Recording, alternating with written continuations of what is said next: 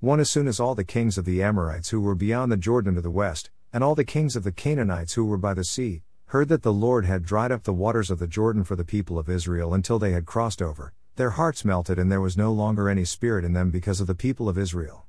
Joshua 5:1. News of the miraculous crossing of the Jordan River spread throughout the Promised Land. It caused great fear among the nations as they realized they were helpless and their defeat was imminent. God had promised Joshua that this would be the reaction of the people and that victory was assured. Israel spent several days in close proximity to Jericho, but they were not attacked because of the melted hearts of the people. God further reassured Joshua that he was sending in his forces to aid in the battle they would soon face when the captain of the army of the Lord appeared to him and confirmed that Israel was now on God's property and he would deliver the nations to Joshua. God gave several confirmations to encourage Joshua. The battle truly belonged to the Lord. God provides the confirmations we need as we approach challenging situations.